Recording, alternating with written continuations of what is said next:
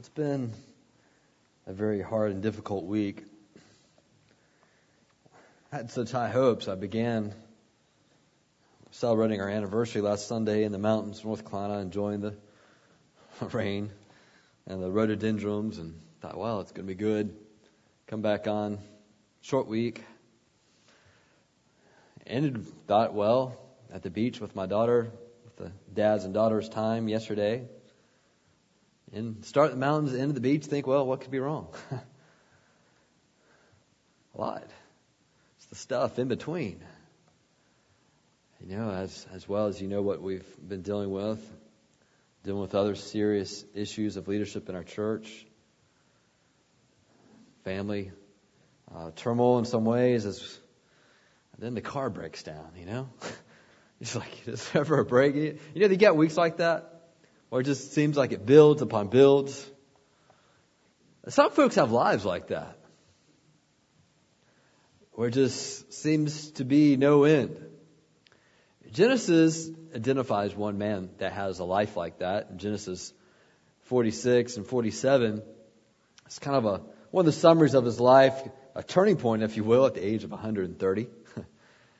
And he gives a summary to a powerful man about his life.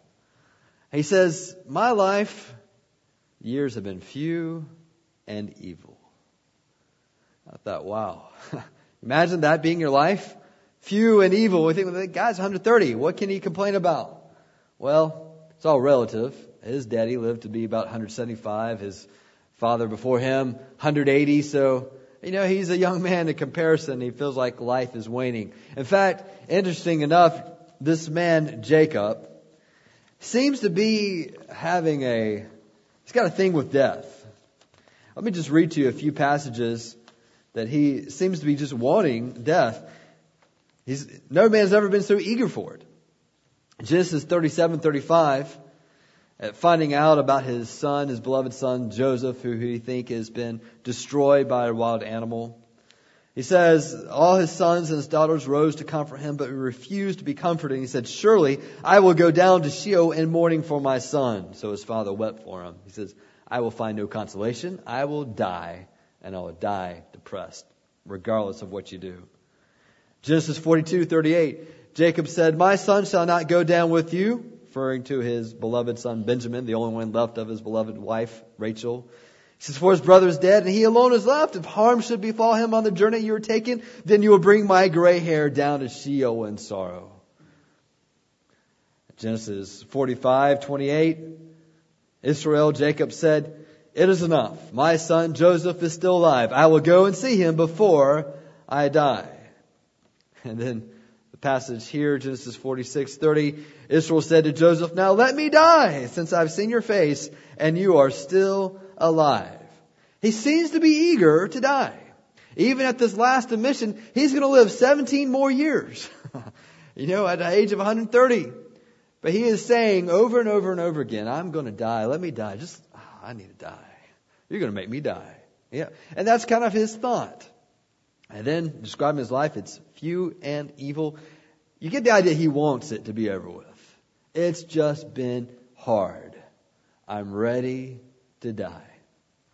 Well, there's one important lesson that's got to occur before he does die. And that is the lesson of repentance. He has had moments in his life of blessing, of epiphanies, of realization, of theophanies, really, of God revealing himself through visions and other methods. And there have been moments where he has had great strides in stepping with the Lord, wrestling with God, having his name changed. And just like us, he's had his long periods of turning from God. In fact, you would say that it's probably been 22 years, and even more.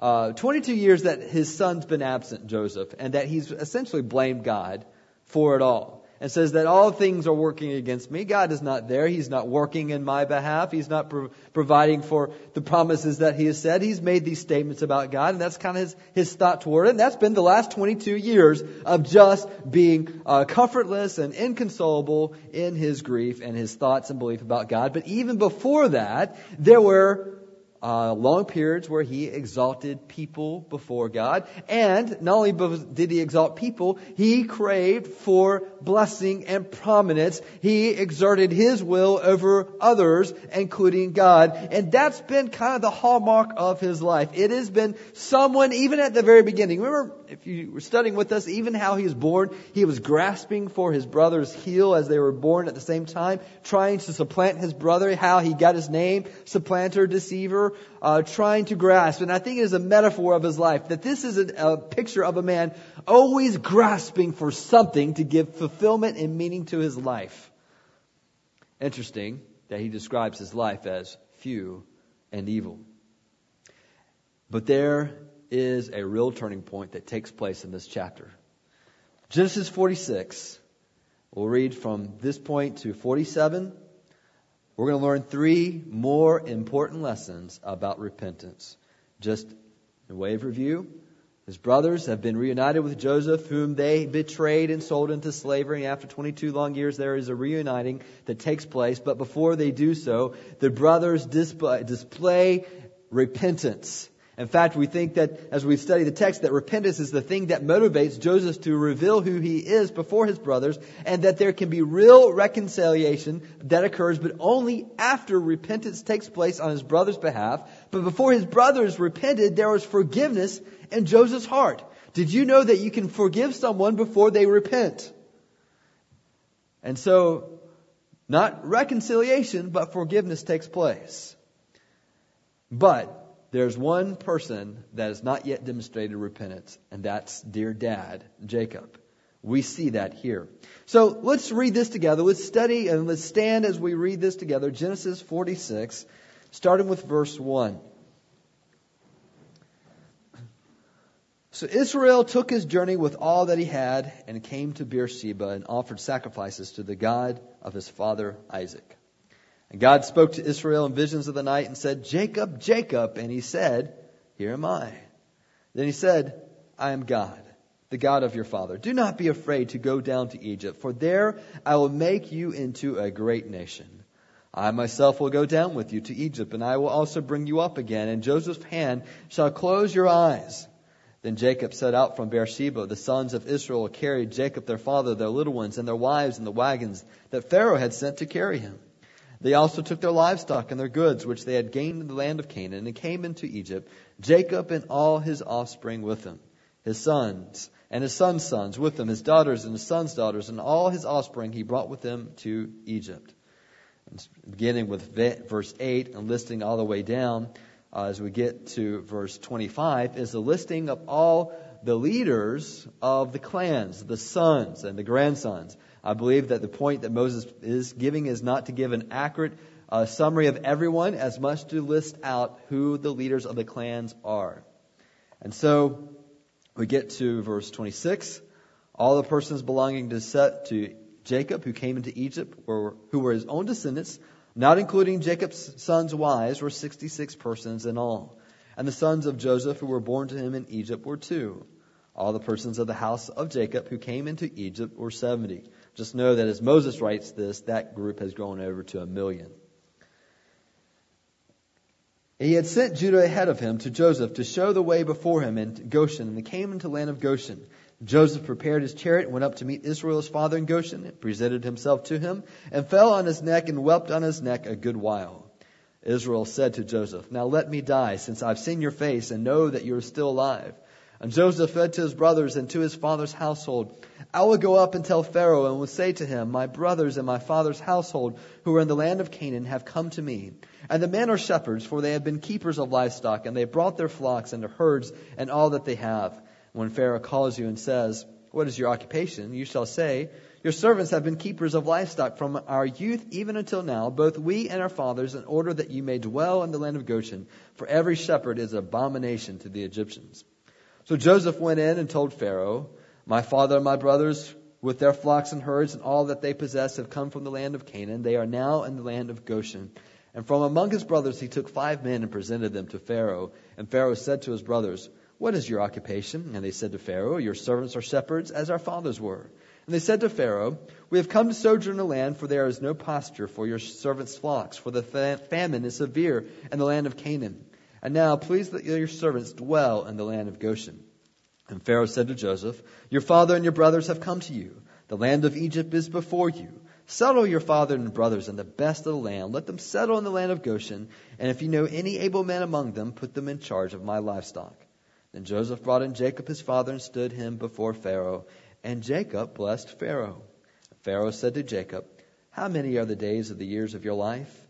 And Jacob said to Pharaoh, "The days of the years of my sojourning are 130 years. Few and evil have been the days of the years of my life, and they have not attained to the days of the years of the life of my fathers in the days of their sojourning." And Jacob blessed Pharaoh and went out from the presence of Pharaoh. Then Joseph settled his father and his brother and gave them possessions in the land of Egypt and the best of the land of Ramesses, as Pharaoh had commanded. And Joseph provided his father, his brothers, and all his father's household with food according to the number of their dependents. You may be seated.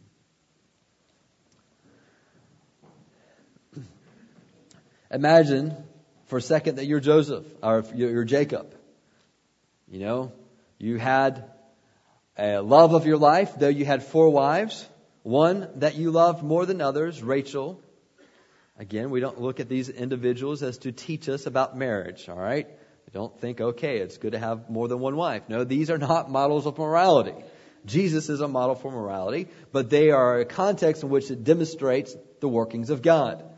And so here you have this man in sin with numerous wives, one that he loves more than others. Therefore, he is despising the others for that. And not only does he love Rachel more than others, he loves her sons more than others. Joseph becomes the beloved son, but Benjamin is born, and in so doing, Rachel dies prematurely, and he loses his love. I would present to you that he perhaps loved Rachel more than God.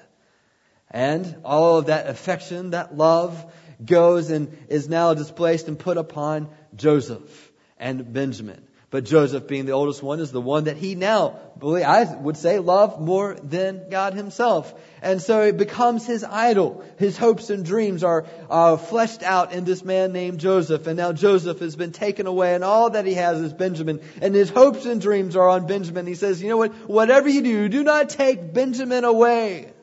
I could not bear it, and I will die."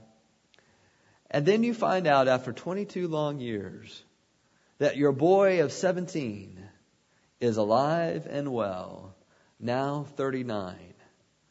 And not only is he alive and well, he's prospering and influential as a leader in the most wealthy nation of the world, second in command. And he has given word to you through your sons and says, "If you will just come down to Egypt, you will see me, and I will take care of you. You will never for the rest of your days worry about money, for you are your family." Remember, they're in a 2-year famine. 5 more years to go. You're hard pressed financially. That seems like one of the situations you just don't have to pray about, does it? I mean, here it is. God's at work. My son's alive. I'm going to him. I don't have to worry about money. Let me go. We've seen that it's been the trademark of Jacob that he will go first and then deal with the consequences later. And then maybe he'll pray about it. That's kind of been one of his hallmarks as he initiates, and the blessings that come from him, it's come from God. And yet he seems to have forgotten that. And notice what he does. I think is extremely significant, where normally he would just go on down. He does not. And here we see the turning point in Jacob's life. Verse 1, Israel took his journey, and he comes only as far south as Beersheba, and he offers sacrifices to the God of his father Isaac. Why? Why does he do that? First of all, you need to know Beersheba is very significant to him and his family. Beersheba is where his father lived. It's where Jacob perhaps grew up and left. It is where his grandfather, Abraham, also was camped out. It marked the southern border of the land promised to his father and his father's father. It was the promised land, and he was on the very edge of it. He could have looked and seen perhaps the ruins of his daddy's altar that he built there in worship of God. And here he was at the edge, and he offers worship and consults with God before he leaves the promised land. That's huge. It is a expression of repentance, because we find that in this passage that there is fear in his heart about going to Egypt. Why would he be fearful about seeing his beloved son? Why would he be fearful about going to a land of financial prosperity where he loses concern and worry and anxiety about not only him and his family? Why would he be afraid? Because he's afraid of leaving the presence of God. He is repenting and he is exalting God more than his son. Let me just tell you something important here. He's 130. He thinks that he is in the last legs of his journey. You are never too old to repent. You're never too old to repent. If this happens in Jacob's life, understand that there is always the power and possibility to turn your heart to God. You know what happens? I run across some folks that they have lived a long time, and the doctors are telling them that their life is about over. Just go ahead and settle their affairs and get with it. And I'll talk to them. I say, listen, there is forgiveness with you. And I will plead with them and share the gospel. And you would think that they will just turn like that. Listen, you need to understand that most people will die the same way they lived. And here's the justification why. I've heard him say it many, many times. Well, I've lived all my life without trusting in Jesus, with making him Lord and King and asking him to forgive my sins. I believe I'm a good person. I'm not the best person in the world, but I believe I'm a good person. And one thing I am is I am consistent. I am not a hypocrite. And if I turn around now and make Jesus my King and ask him to forgive him the last years of my life, well, that's just not consistent with me. I won't do that. And they make it sound noble. I think, well, that's awful noble of you that you're consistent. You've got such a good view of your living and your character that if nothing else, at least you're not a hypocrite. And their moral superiority will keep them from asking God to forgive them of their sins and trusting in Jesus as their Lord and Savior. Because they don't want to be inconsistent. But it's hard after you lived all your life not trusting in Jesus to do so then. And here's something we'll tell ourselves. I've done this for so many years. I can't change.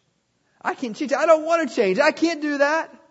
And we will have sin in our life that we don't have to be so old to have long habits of sin and sinful desires in our life. It starts young and it continues, and we tell ourselves, God can't change me. This is who I am. Sorry, God. This is who I am. You're just going to have to take me as I am.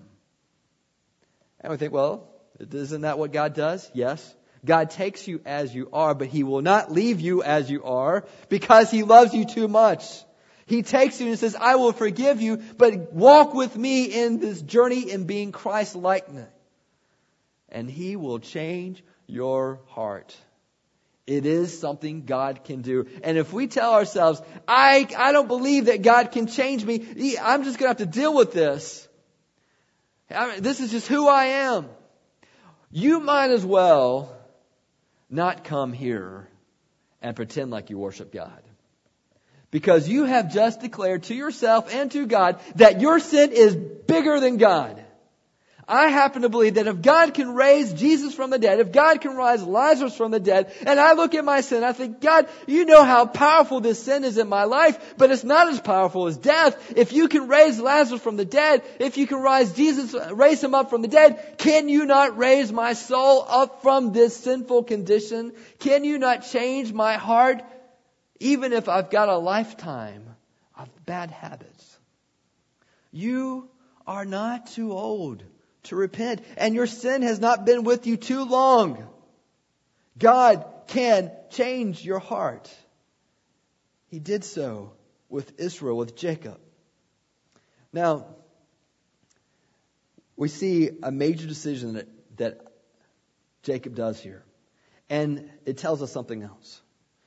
Repentance is reflected in his decision. Repentance is reflected in our decisions. You want to know what repentance looks like? You look at your decisions in life. That's how you know what your values are. What does he do here? Well, he goes and in verse 2, God speaks to him and says, Jacob, Jacob. He says, here I am. He says, I'm God, the God of your father. I think it's like God is having to reintroduce himself. Jacob, I'm not talking to you. You don't know what it's like for me to talk to you, so I'm calling you by name. And I am God. And it's been so long that he doesn't even know what God sounds like anymore. And so he says, don't be afraid to go to Egypt. He says, I'm going to go with you. I'm going to make you a great nation. And I will bring you up again, and Joseph's hand will close your eyes. In other words, you're going to be reunited with your son, and he's going to be there when you die. But one day, your line will come back here. And he makes a beautiful promise. Now, why would he be afraid? Well, he told his son Isaac, or his father Isaac, God told him in Genesis 26, 2 and 3, do not go down to Egypt. Stay in the land of which I tell you. Sojourn in the land. I will be with you and bless you. For to you and to your descendants I will give all these lands. I will establish the oath which I swore to your father Abraham. So that was directly given to his own daddy. God had told Jacob to go into the promised land, to leave Haran, to leave Laban, to go back to the promised land. That was the last thing God told him to do. That's how we make decisions. What was the last thing God told you to do? You keep doing whatever God told you last to do until you hear clearly God speaking to you and directing you to do something else. And this is something that you see in Jacob's life. And so, despite the love of his life down there in Egypt, despite the promise of blessings and prosperity and financial welfare, he seems to be fearful. Why? Because he's learned something. Joseph is no longer the love of his life. Joseph is no longer the hope and security. Money and finances is no longer his security. He says, I would rather basically starve here in the promised land apart from my son Joseph as long as God's with me. And he was fearful to leave. Your repentance is going to be reflected in your decisions. The question that he was asking is, God, what do you want? Too many times we make decisions based on what's good for me. What do I want? Or hear me, church, here's what we do. If it's not that, we'll say, what's the best thing for our family? You think, well, what's wrong with that, Pastor? Aren't we to be caring about our family? Yes. You know what the best thing you can do to care for your family? You know what the best thing for your family is? Have a dad and have a mom that says, I love God more than my family. And the question is not what's best for my family, but what's best for God. What does God want? And let that person be the one who loves my children, the one who loves God and cares more about them. And so that's what Jacob's doing here. And so the repentance is reflected in his decisions. But listen, as we keep on reading, what's going on as he's making this decision? He's offering sacrifices to the God of his father Isaac. He is worshiping. Let me tell you another very important truth about repentance. So, you're never too old to repent. Repentance is reflected in our decisions. But listen, decisions reflect our worship. Decisions reflect our worship. It tells everyone and tells God, tells ourselves what is the most valuable thing. And whatever is least valuable, we'll sacrifice. You want to know what you worship? All you got to do is look at the track record of your decisions. What's been the decisions on your finances? Your job? How you've treated your family? Where you've lived? Who your friends have been, how you spend your leisure time, and what you do for fun. All these decisions reflect who is your God. They reflect your worship. And so, do you dare? I dare you. Look at your life. Examine your decisions. What do they say? It reveals your worship. I'm going to just share with you that your worship is not best done right here, right now. You sung some songs, you've listened to me, you think, well, I sacrificed, I listened to the pastor. Your worship is going to be done on Monday afternoon, on Thursday afternoon, on Friday afternoon, on Saturday afternoon, when you're trying to decide what will you do with your life, with your family, with your job, with your spare time.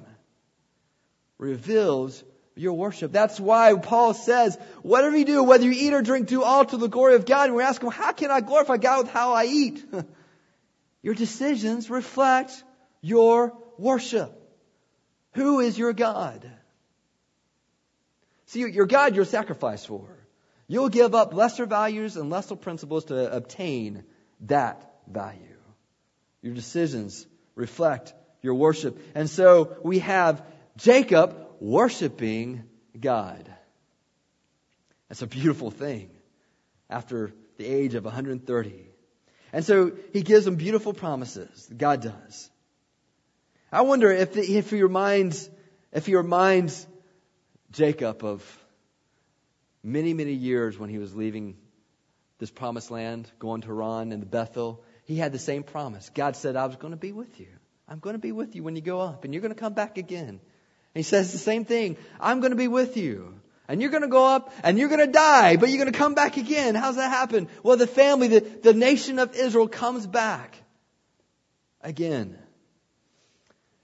Have you ever wondered what was going through the mental processes of Jacob for 22 years when he first heard about his son's death, or he assumed Joseph's death? 22 years, what did he think about? We get some hints when he says that all things work against me. We get the idea that he does not believe that God is working in his life. How could he? How do you explain these things? And there will be a moment in your life, and you will talk to people in your life, and they will tell you, you know what? I have a hard time believing that God is who he says he is in the Bible. Because if he is who he says he is in the Bible, he's all powerful and all loving, how do you explain this tragedy that has occurred in my life? And I think Jacob probably could say the same thing to you. I think Mary and Martha could say the same thing. In fact, did say the same thing to Jesus. You remember the story of Mary, Martha in John chapter 11? The Bible says that in that story that Lazarus, their beloved brother, was sick and dying. And they pleaded, they prayed and sent word, Jesus, would you come? Because they had every belief that if Jesus could come, he would heal their brother whom Jesus loved. The Bible says that Jesus waited for 3 days. You think, well, what on earth could he be doing? That would be so important. The Bible doesn't say. Just waited for 3 days. And then he comes. By then it was too late. Lazarus was already dead, been entombed for several days. Martha asked the question that we all long to ask. Jesus, why didn't you come? God, why didn't you intervene? Why didn't you stop that animal from killing Joseph? Surely you could have protected him. You fill in the blank. Martha was asking that. Jesus said, do you believe that I am the resurrection? And the question was, do you believe?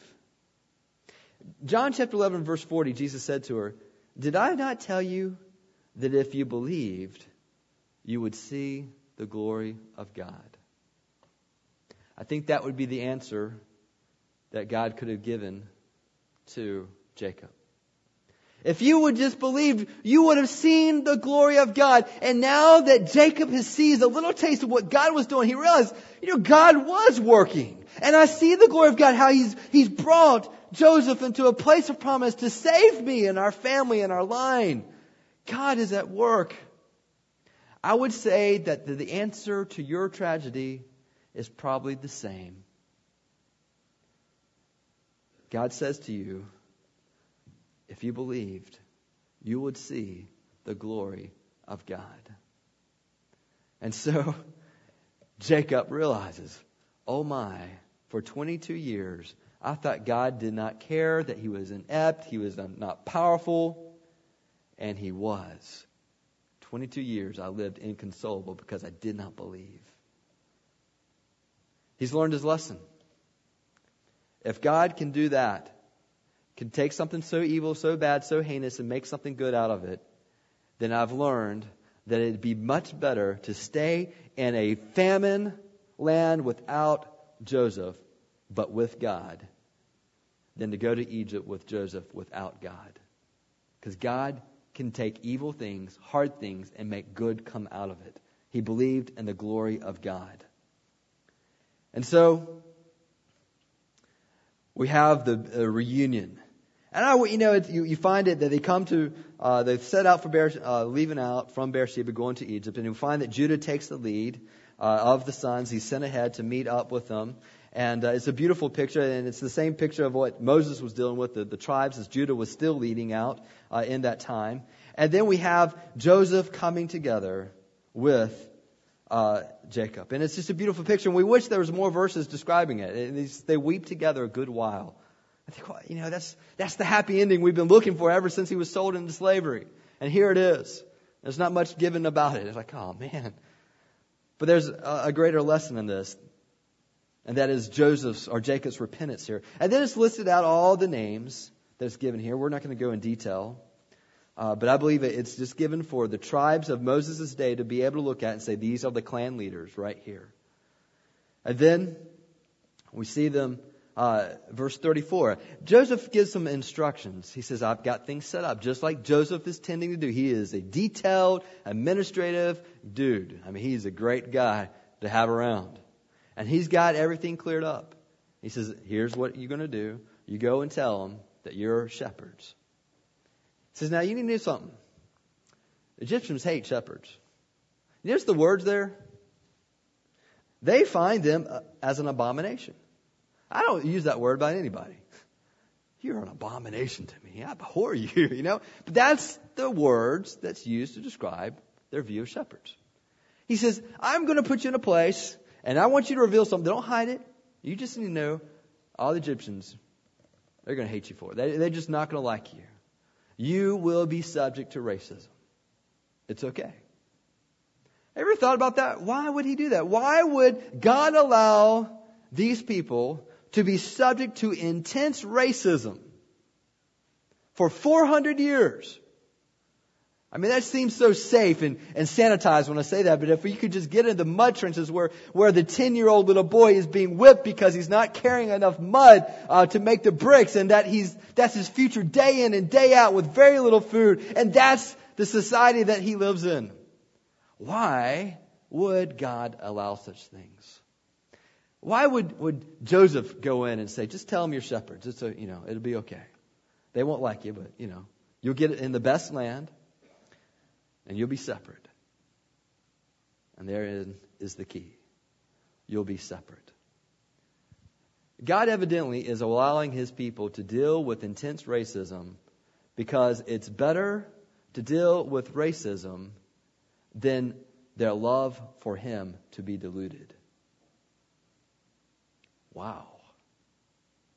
I thought about this, thinking about all the historical things that have happened to the nation of Israel. And it seems like a huge miracle. And it is a miracle that the nation of Israel, the Jews, are still alive today. I mean, you've just studied how generation after generation have hated the Jews. You see it right here in Egypt. And it could very well be that it was because of the racism, because of the policies and hatred against the Jews, that God used the sin and evil nature of mankind and turned it around and used that to keep the people together under him. He says, well, you know what, you could be here in the capital with me and we can just migrate. But we look at the life of Judah and we'll find out that they will intermingle and intermarry with folks who did not love God and worship God, and they will lose their distinctiveness, their holiness of belonging to the Lord. He says, no. Whether they're treated well or they love God, let's let them love God. He will allow us to be persecuted to no end because he's preserving his holiness. That's pretty amazing. Somehow God can take something. I think the Holocaust is probably one of the worst things that we can think of in our imagination of what has occurred between one person against another, one people group versus another people. When it is okay in a society for a soldier to take a little baby, healthy, crying, and throw him in a fire in the ditch and walk on and think nothing more. God, how does that happen in a society? God says that's the nature of man. That's the sinfulness of man. That's how they've chosen to live life apart from me. But understand, rest assured that even in man in their worst condition, God says, I will take it and I will use it to produce glory to me. Wow. And that's what he did in Egypt's day, and he still does today. When you got a God like that, I would recommend bowing down. When you got a God that's so powerful, that can take the worst that man can throw at it and still twist it for his own glory and turn it for him, why would you want to fight that one? Why would you say, my desires are more important than what God wants? Do you understand something? That if you do not submit to God, you will lose what you're fighting for and desiring. And you'll lose God in the process. Jesus said, Matthew 6:33, seek God first, seek His kingdom first, and all these things will be added unto you. But let me rest assured that if you do not seek God first, you will lose God and all these things. Adrian Rogers made the statement that there are no happy old sinners. Satan's old people are not happy. Why? Because Satan gives the best at the first. He gives the best at the first, and you discover the worst later. But when you follow the Lord, you get the worst first, and even that's filled with joy and peace and love and kindness, gentleness. And then there's more to go that we've not yet realized. And so Jacob lived for a better country, a better land, a land not built by man. And he will willingly endure racism and all kinds of evil done because he's learned a powerful lesson. Better to be in a land of famine with God than to be in the land of plenty with their son, without God. I want to present to you that these last 17 years were the best of Jacob's life. I would share with you that Jacob loved Joseph better than all of his years prior. You think, well, how could that be? He spent 22 years grieving for the loss of his son, and he loved and doted on his son before that. Well, I would say to you that he loved him too much. He loved him more than God, making Joseph God, and that's not very loving to do to someone, to make him God. They cannot bear up. They cannot uphold those expectations and pressures. Some folks get married and think, oh, if I just get married, everything's going to be great, and my heart's desire will be satisfied. And they put on that spouse all the things that belongs to God. And any wonder that marriage disappoints. Some say, well, if I just have children, I will have meaning and fulfillment in my life. And they do, and they realize the children wasn't it. And that child will not bear up to those expectations of a mom and dad to be the source of joy and delight. Children will provide delight, but they also will provide heart pain. What's going to be your steadiness and the heart pain? It will be God. And you will love your spouse and you will love your children better if you will love God more than them. Because you put them in the place that they can flourish. And you put God in the place where He belongs. And if you seek Him first and His righteousness, all these things will be added to you. Here's what I would call out to you to do. Do what Jacob is learning to do. Doesn't matter how old you are, doesn't matter how long you've been in your sin. And that is simply seek God. Do not settle for the appearance of religion. Seek God. Make Him your heart cry. And I'm going to pray. And what I'm going to ask to do is if Karen will lead us in song and piano. We're going to stand together, but we're not going to sing. Because I don't want you to be distracted from what you need to be doing. And that is seeking God. I don't know what your sin issue may be. Some may be sexuality. Some may be financial, integrity, any number of things. Idolatry of other sorts. But the common problem is we see it more valuable and more beautiful than God. And we're blind. Seek God.